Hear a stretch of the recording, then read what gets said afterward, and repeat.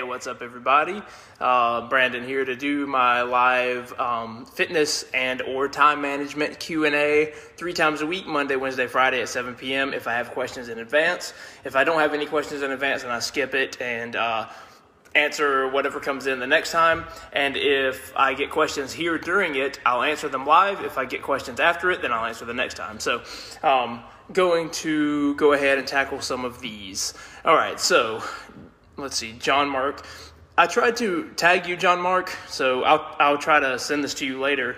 I think maybe we're not friends on Facebook. You just asked it in a group, and so potentially that's why I couldn't tag you. But let's see, you said, I need workout ideas for myself. I'm, let's see, obese, and the knees hurt, struggle with walking. Where's a good place to start? Dude, okay, so a few things here. First of all, I know you're asking about exercise, but I just always have to say this to make sure that you understand, and anybody who's thinking along these lines understands.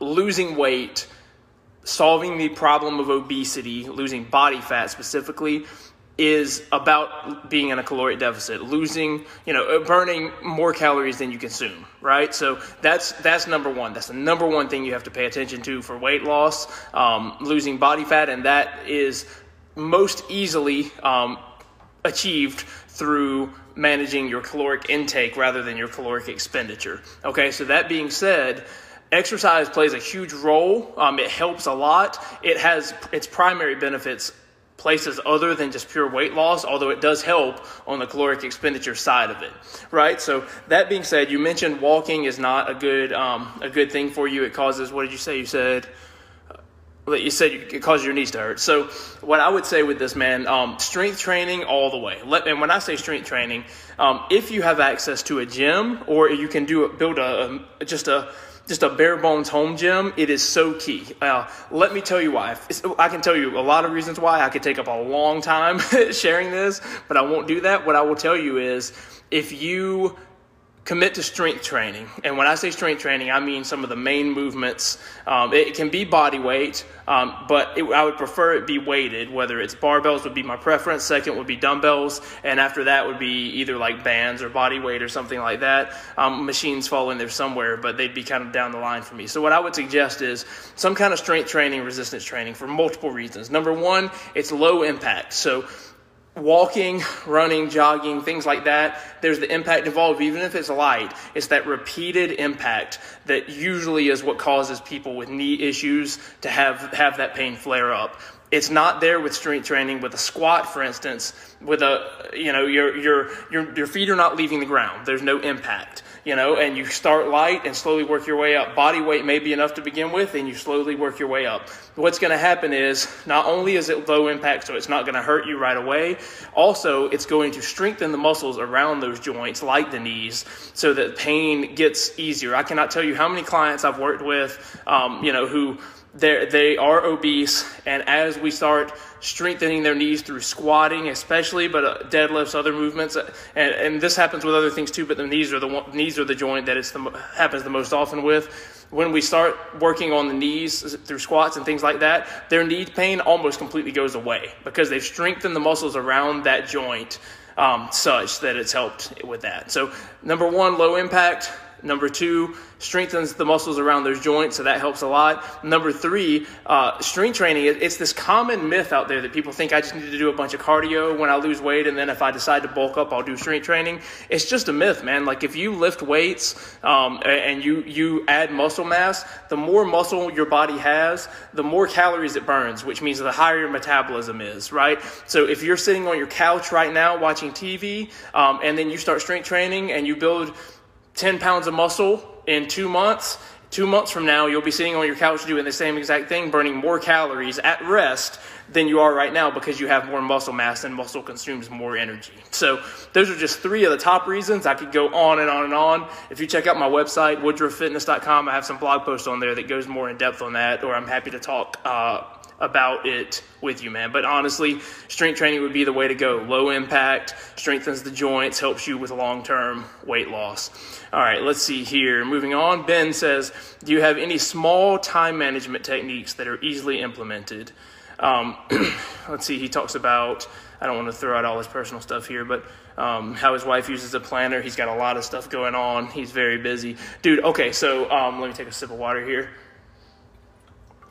What I will tell you, man, so my life is very busy as well. I'm married. I have two young daughters. I have my own, I'm self-employed. I have two businesses that I run alone, and I'm preparing for church planting. So I have a lot of different things that I'm trying to juggle as well. Maybe not as much as you, just from what I'm reading here, with some of the stuff you got going on, man. But honestly, I'll give you the three things, time management wise. I can go way more in depth on all of these, but I'll give you the top three things that help me, and have helped a lot of people, that I've talked to and helped work through this kind of thing. Number one, create a list of things you have to do, right? And I like to put those into two categories, dailies and to-dos, right? So the dailies are literally, it's the stuff you do every day, obviously. Not necessarily every day or regularly, maybe 3 days a week, 4 days a week, or every day. So things like, a workout routine, things like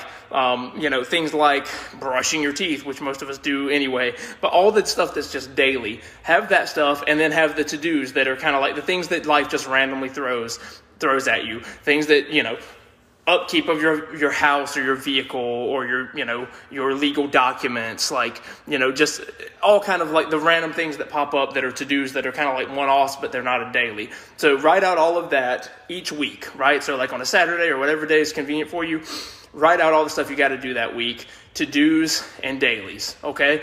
Next, create a time block schedule. So this is it takes some time up front, but you literally only have to do it once, and then you just revise it little by little, do little tweaks, right? So step one, write everything out. That's the what. That's the what I have to do. Time blocking, number two, is the how. This is how it's actually going to get done.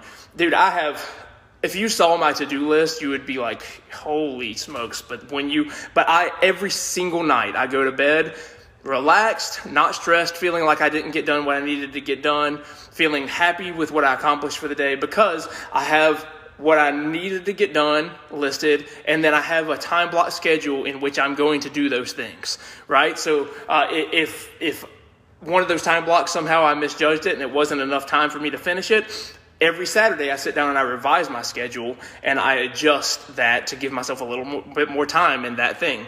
So that's step one is the what is write out your stuff in to-dos and dailies. Step two is create a time block schedule in which to actually get it done. And step three, this is called the Pomodoro technique. I've mentioned this before, but you've probably heard of this. It's basically it's you set a timer and just kind of race the clock to try to get things done. This is based off of something known as Parkinson's Law, which states that work expands to fill the time allotted to it, right? So if I say I'm going to do my workout, I'm going to give myself a 2-hour time block. I'm going to take 2 hours. I'm going to sit there and I'm going to, I'll do a set, and then I'm going to go over here and, reply to some messages, work on something on my computer, whatever, go do another set. I literally have done this. And but if I say, all right, my workout's going to take 1 hour, I'm going to get that same stuff done in 1 hour. This applies to research papers. This applies to documents for work. This applies to sermon prep. I know there's a lot of pastors watching, stuff like that. I'm just telling you, if you give yourself a big chunk of time, you're going to take that amount of time. But if you block it and race the clock, you're going to do so much better. So that's my 3-step process. I can elaborate a lot more on all of them, but those are my 3 things that I prefer to do and try to help other people do. Write the list out in to-dos and dailies. Create a time block schedule that you revise weekly to get those things done. That's your how you get it done. And then race the clock to make those time blocks so short, and then set timers and just race the clock and try to get everything done within that time. That's how I recommend it, man. All right, let's see. Matt says, is it possible to do any sort of weightlifting, or am I being wise? Okay, so I didn't want to throw all his business out here. He's asking about in the context of having a hernia with this stuff. So is it possible to do any sort of weightlifting, or am I being wise to not lift? I would say you're until my surgeon appointment, dude, I'd say you're absolutely being wise.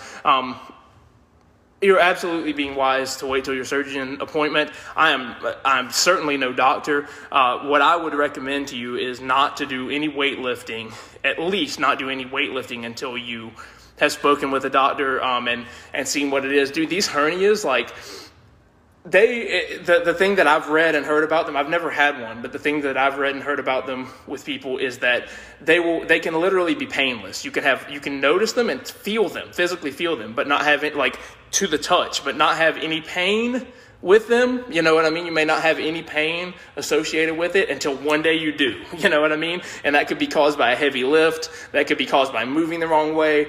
I would avoid lifting especially, and even if you do like a body weight stuff, you definitely don't want to do anything like lying on your back. This is basically like for the same reason that they tell pregnant ladies not to do this. Like it increases the intra-abdominal pressure, right? And that's the last thing you want with a hernia that's pushing on everything. So I would recommend you not do any weightlifting until you talk with them. If it were me, I'd be trying to get in as soon as possible because I'd be going crazy without any weightlifting. But I would not do any of that. And then let's see, you said, you also said along the same lines, how soon do you begin to lose muscle? Well, that depends on a lot of different factors. If you're doing zero resistance training, you'll lose it faster than if you're doing like body weight training, for instance, instead of it. Also, your food intake plays a big role in this. If you were, for instance, a lot of people, they'll keep their calories really dialed in and their protein really dialed in when they're consistently working out, lifting weights, things like that. But if suddenly they are injured, they have a hernia, something like that, and they can't do their workout routine, sometimes they'll let their diet and go by the wayside as well. That's the worst thing you can do, because if you keep your calories, you might need to lower your calories a little bit because, you're not doing as much, you're not expending as many calories because of your lack of being able to lift the weights. But you want to keep a decent amount of calories, and you want to keep your protein as high as you possibly can to preserve the muscle mass that you do have. So a lot of things play a role. Some people have reported it happening, noticing muscle loss in as quickly as a week. I would say that those are probably the people who are not paying attention to their diet and are not doing anything strength related. Other people, it certainly you'll notice it at like 3 weeks to a month if you're not doing any strength training, even if you do keep your protein and stuff high. So man, I would say get into the doctor as soon as possible, get that thing taken care of. And then you said I have a full sensation after eating even a small amount of food. Is that one of the side effects of a hernia? Again, I'm not a doctor, but it totally makes sense because you have something there. You have something there that you have something that wasn't there before. It's increasing pressure. I think if I remember correctly what I've read, that like sometimes people, one of the symptoms of having a hernia is a sense of like fullness, almost like a pressure. So yeah, probably, dude, get to the doctor, get it taken. I know you've already probably got an appointment, I think you said, but get it taken care of as soon as possible.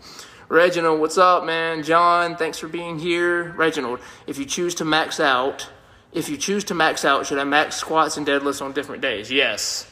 You don't, it's not going to be a true max if you do them both on the same day. You know what I mean? If I go over here right now and I max out on squat, I assume are we talking about a 1 rep max? I assume so. Let me know there, but if I go for a 5 rep max, any max really, it applies. If I go over there and I try to max out on my squat, and then I decide to just give myself a little rest and go over there and max on my deadlift is not going to, it's not going to be a true max as if I'd gone into it fresh. Okay, good.